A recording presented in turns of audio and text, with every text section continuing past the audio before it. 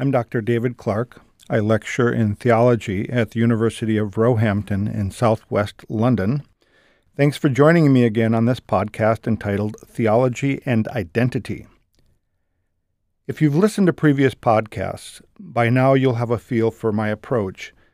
But for those who might be joining me for the first time, I'll give a quick summary of how I'm doing theology and how I'm approaching the Bible in this program. Particularly with regard to the Old Testament, the Bible is written as a historical narrative or a story. The central theme in this narrative is a promise given to Abraham that through his descendants, the reconciling, restorative blessing of Yahweh will reach all nations of the earth. Over the course of what I hope will be the first season of this podcast, I've been looking at how this Abrahamic promise develops and grows as a literary theme. I want to know what are the twists and turns that it takes in the narrative, and how this impacts the theology and self-identity of the people of Israel. I'm not an apologist. I'm not trying to prove or disprove anything about the Bible. I'm not on a direct offensive against other religions or worldviews or identity constructs. But I am persuaded that there is something powerful at work in these narratives. There is something in these texts that time and time again, across the course of history, has changed lives. For thousands of years, people of all nations and social classes and ethnicities have found that something in the Old Testament deeply resonates with their own life experience. There's something about Yahweh, the God of Israel, that draws people to worship him. And that's what I'm trying to better understand. One of the things I love about the Old Testament is the brutal honesty we find within. On one hand, the text very clearly rolls out how Yahweh has blessed and set apart the people of Israel. He's made a covenant with them, and he expects them to faithfully honor the terms of that covenant. But at the same time, the Old Testament presents in very explicit detail the many ways that Israel and its leaders failed to follow God and keep his commands. There is no better example of how someone could be so blessed and yet become so evil than the character of King Solomon. On one hand, he is presented as the wisest, richest, most internationally influential king that Israel ever had. On the other hand, he worshipped idols, he practiced human sacrifice, he was a sex addict, and he implemented a race-based system of enslavement in his own kingdom. So our task for today is to look more closely at the character of King Solomon and see what theological conclusions we can draw from this analysis. Let's first look at the backstory. We remember from our previous episode that King David wanted to build a temple in the city of Jerusalem. God spoke to David and said, "I like your idea, but you're not going to be the one to carry it out." And in 2 Samuel chapter 7 it reads, "When your days are fulfilled and you lie down with your fathers, I will raise up your offspring after you, who shall come from your body, and I will establish his kingdom. He shall build a house for my name, and I will establish the throne of his kingdom forever. And your house and your kingdom shall be made sure forever before me. Your throne shall be established forever." From this point on in David's life, his most important mission was to prepare his son Solomon for leadership. In 1 Chronicles chapter 22, we read all about David's preparations for the building of the temple. And there it says that he spoke to Solomon and said, "My son, I had it in my heart to build a house to the name of the Lord my God. But the word of the Lord came to me, saying, You have shed much blood and have waged great wars. You shall not build a house to my name, because you have shed so much blood before me on the earth. Behold, a son shall be born to you, who shall be a man of rest. I will give him rest from all his surrounding enemies. For his name shall be Solomon, and I will give peace and quiet to Israel in his days. He shall build a house for my name. He shall be my son, and I will be his father, and I will establish his royal throne in Israel forever. Now, my son, the Lord be with you, so that you may succeed in building the house of the Lord your God, as he has spoken concerning you. Only may the Lord grant you discretion and understanding, so that when he gives you charge over Israel, you may keep the law of your God. Then you will prosper, if you are careful to observe the statutes and the rules that the Lord commanded Moses for Israel. Be strong and courageous. Fear not. Do not be dismayed. So this is what David said to Solomon. Solomon had everything going for him. He had the godly example of his father. He had his father's guidance and wisdom. And David did everything he could do to prepare Solomon for success. David clearly believed that Solomon was the chosen one of whom God had spoken.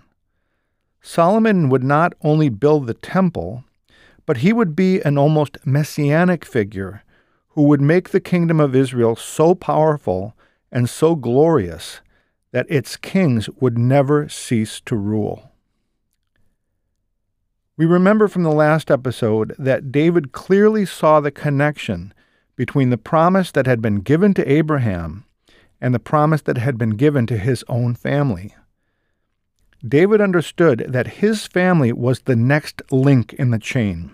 Yahweh's purposes for the human race would be accomplished through his line. The restoration and reconciliation of all nations in all places across all time would be brought about by a descendant of David. And David firmly believed that his son Solomon would be the man to set all of this in motion. As we read about the life of Solomon, we see that he got off to a blazing start. In 2 Chronicles chapter 1, God appears and says, "Ask of me whatever you wish, and I will give it to you." And it says then, "And Solomon said to God, You have shown great and steadfast love to David my father, and have made me king in his place.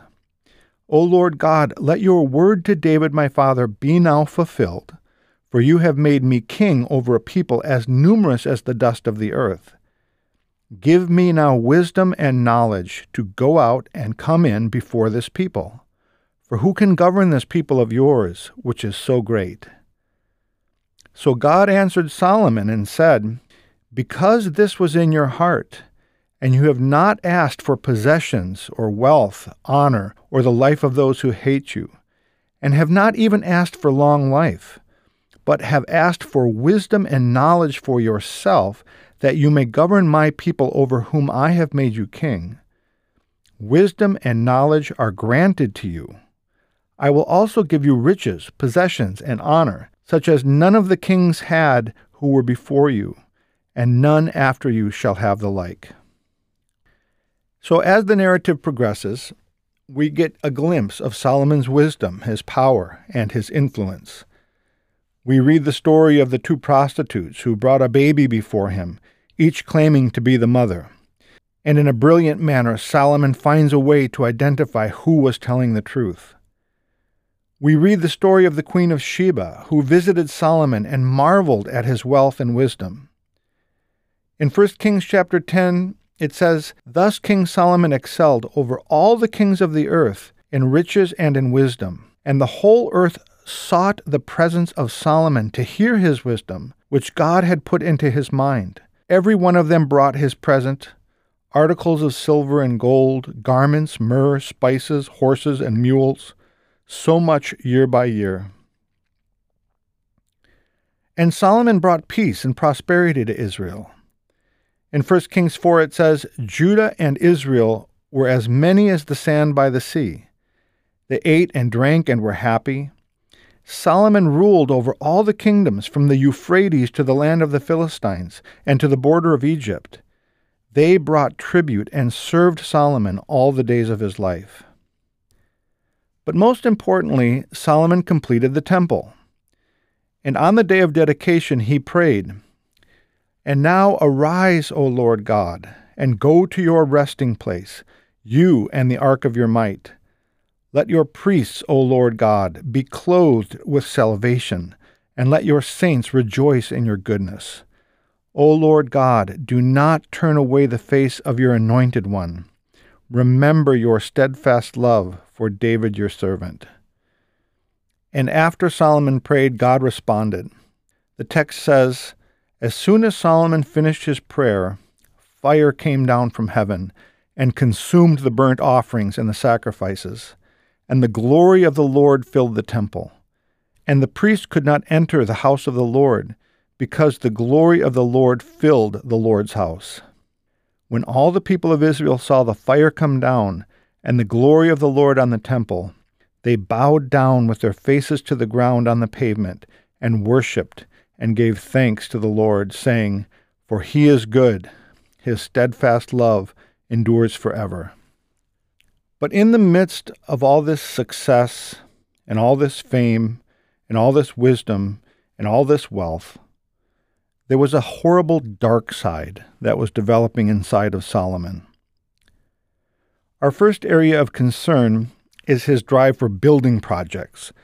It says in 1 Kings 9, King Solomon built the house of the Lord, and his own house, and the Millo, and the wall of Jerusalem, and Hazor, and Megiddo, and Gezer, and lower Beth Horon, and Baaloth, and Tamar in the wilderness in the land of Judah, and all the store cities that Solomon had, and the cities for his chariots, and the cities for his horsemen, and whatever Solomon desired to build in Jerusalem, in Lebanon, and in all the land of his dominion.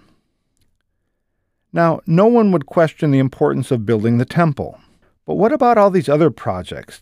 Could it be that he was going a bit overboard? And where did he find all the laborers? In 1 Kings chapter 5, it says, King Solomon drafted forced labor out of all Israel, and the draft numbered 30,000 men. Solomon also had 70,000 burden bearers and 80,000 stone cutters in the hill country. Besides Solomon's 3,300 chief officers who were over the work, who had charge of the people who carried on the work. At the king's command, they quarried out great, costly stones in order to lay the foundation of the house with dressed stones. So it seems here that Solomon had a mandatory labor conscription program. Now this caused a lot of bitterness among the people of Israel, and this becomes clear as we look at what happened in the life of Solomon's son, Rehoboam. But we'll put that on hold for now, because there's something going on with Solomon's building programs that's even more upsetting. It appears that Solomon tried to enslave all of the non-Hebrew people who were living in the land. In 1 Kings chapter 9, it says, all the people who were left of the Amorites, the Hittites, the Perizzites, the Hivites, and the Jebusites, who were not of the people of Israel, their descendants who were left after them in the land, whom the people of Israel were unable to devote to destruction, these Solomon drafted to be slaves, and so they are to this day. But of the people of Israel, Solomon made no slaves. So, in this case, we're not talking about temporary conscription. This was a process of rounding up all the quote-unquote foreigners who were living in the land and turning them into slaves. So whereas it's easy to celebrate all the successes that Solomon had with his construction projects, the dark underside is that he was really a tyrant among his own people, and he was the orchestrator of a mass system of human enslavement. Now let's talk about Solomon's sex life. In 1 Kings 11, it famously notes that Solomon had 700 wives and 300 concubines. The text also says that a lot of these women were from other nations. Now, when I was young, I had this picture in my head of Solomon living in a massive palace in Jerusalem and 1,000 women living with him in the house. But I now understand that historically this never could have been the case. The city of David is a tiny area, and archaeologists estimate that during his reign, the city might have had about 2,000 residents, and so half of these would not have been Solomon's women. If King Solomon did have a vast number of wives, chances are that they would have lived in multiple locations, and he probably didn't know most of them very well. The fact that so many of these women were from other nations seems to suggest that these were political alliances. So the 300 wives may point to Solomon's numerous political marriages. But what's really concerning in this account is the 700 concubines. These women would not have been foreign princesses.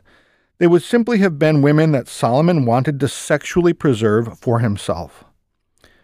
Now again, the number of wives and concubines may be exaggerated, but what I think this text points to is what today we would call sex addiction. Any man, fictional or historical, who sets aside for himself 1,000 permanent sexual partners has a problem. Enough said on that point. Now let's talk about Solomon's fidelity to God. In his early years, we see through Solomon's prayers that he was a man who was deeply in tune with the heart of God. But as he grew older, something changed. In 1 Kings 11, it says, "And his wives turned away his heart. For Solomon went after Ashtaroth, the goddess of the Sidonians, and after Milcom, the abomination of the Ammonites. Then Solomon built a high place for Chemosh, the abomination of Moab, and for Molech, the abomination of the Ammonites, on the mountain east of Jerusalem." Now, this, of course, is all very tragic. The guy who built and dedicated the temple in Jerusalem is now building altars for other gods on the high places of Israel and worshiping these false gods on those sites. But what is particularly upsetting in this account is the mention of the Ammonite god Molech. Now, although the passage in 1 Kings 11 doesn't give any details, what we know from other passages in the Bible is that the worship of Molech involved child sacrifice. From various texts, starting with Leviticus and then going on through the book of Jeremiah, it is noted that Molech was a god that was worshipped by offering children in the fire. In the city of Jerusalem, Molech's altar was in the valley of Ben Hinnom, and this location became associated with the presence of a great darkness and evil. The Hebrew term for Ben Hinnom is transliterated into Greek as Gehenna. And in the New Testament, Gehenna is what Jesus refers to as a place of eternal suffering and judgment.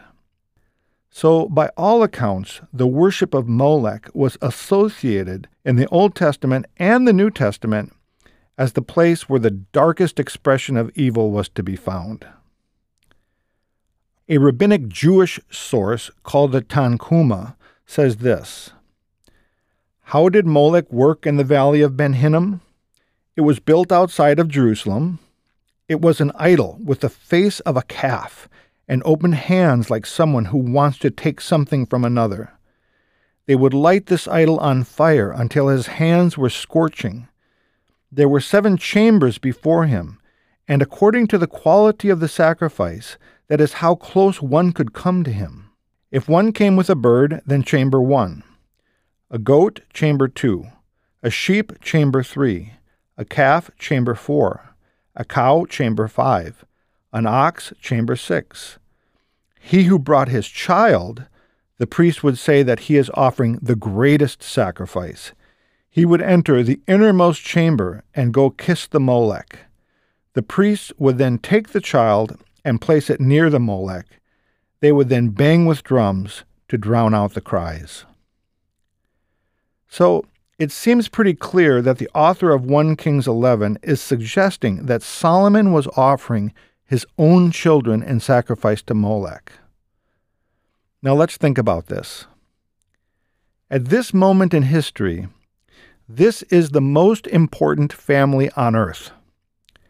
God's promise to bless all nations through the seed of Abraham is now channeled through the seed of David, and Solomon is David's heir. These children that Solomon is offering to Molech are David's own grandchildren.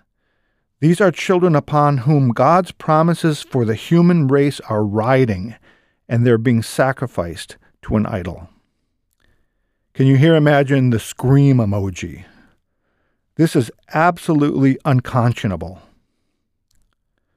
So let's do a recap on all the evil that's on display in the life of Israel's most wise, wealthy, and powerful king. We've noted that he is a tyrant over his own people. He has set up a racially based system of enslavement. He's a sex addict. He's an idol worshiper. And he offers his own children to idols in human sacrifice.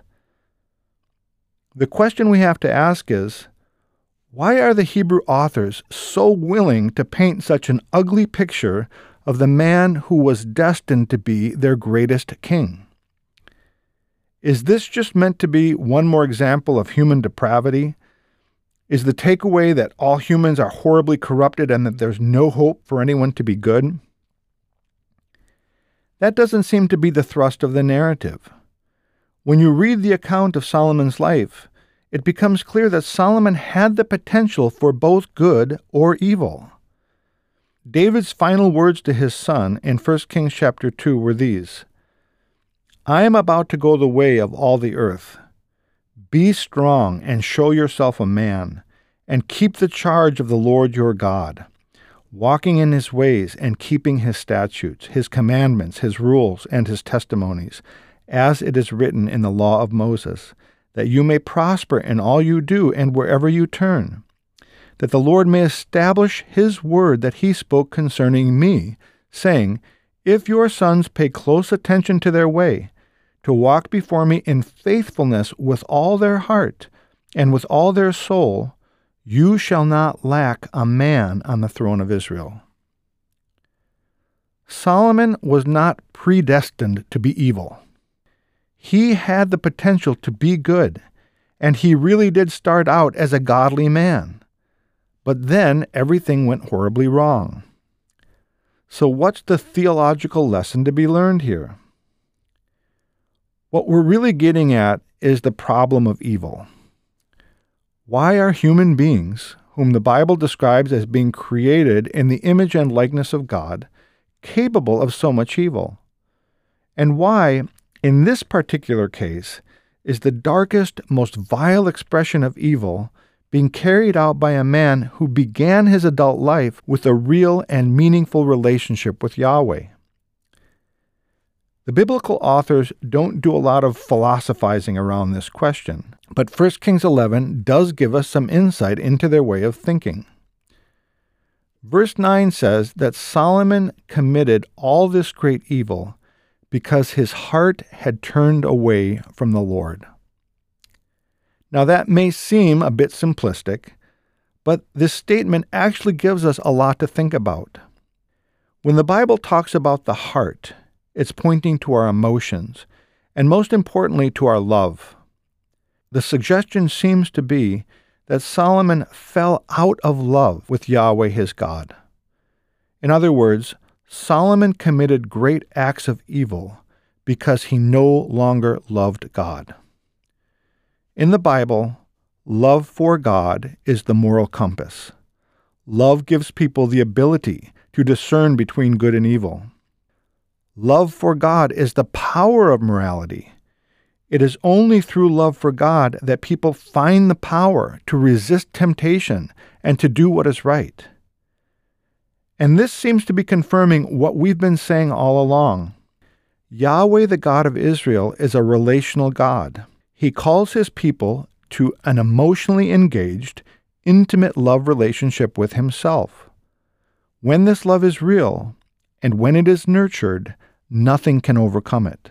But when love wanes, as it did in the case of Solomon, evil seems to be good, and good seems to be evil. Confusion enters in, followed by oppression and depravity. The lesson learned here is that the way of Yahweh, the God of Israel, is only known and walked upon by those who live in intimate love relationship with him. And it's here that we'll end this episode. In the next episode, we'll continue to embrace the chaos as we look at what the Bible presents as the consequences of Solomon's sin as it unfolds in the life of his family and in the kingdom of Israel. Thank you for joining me today. I'm David Clark, and this is Theology and Identity.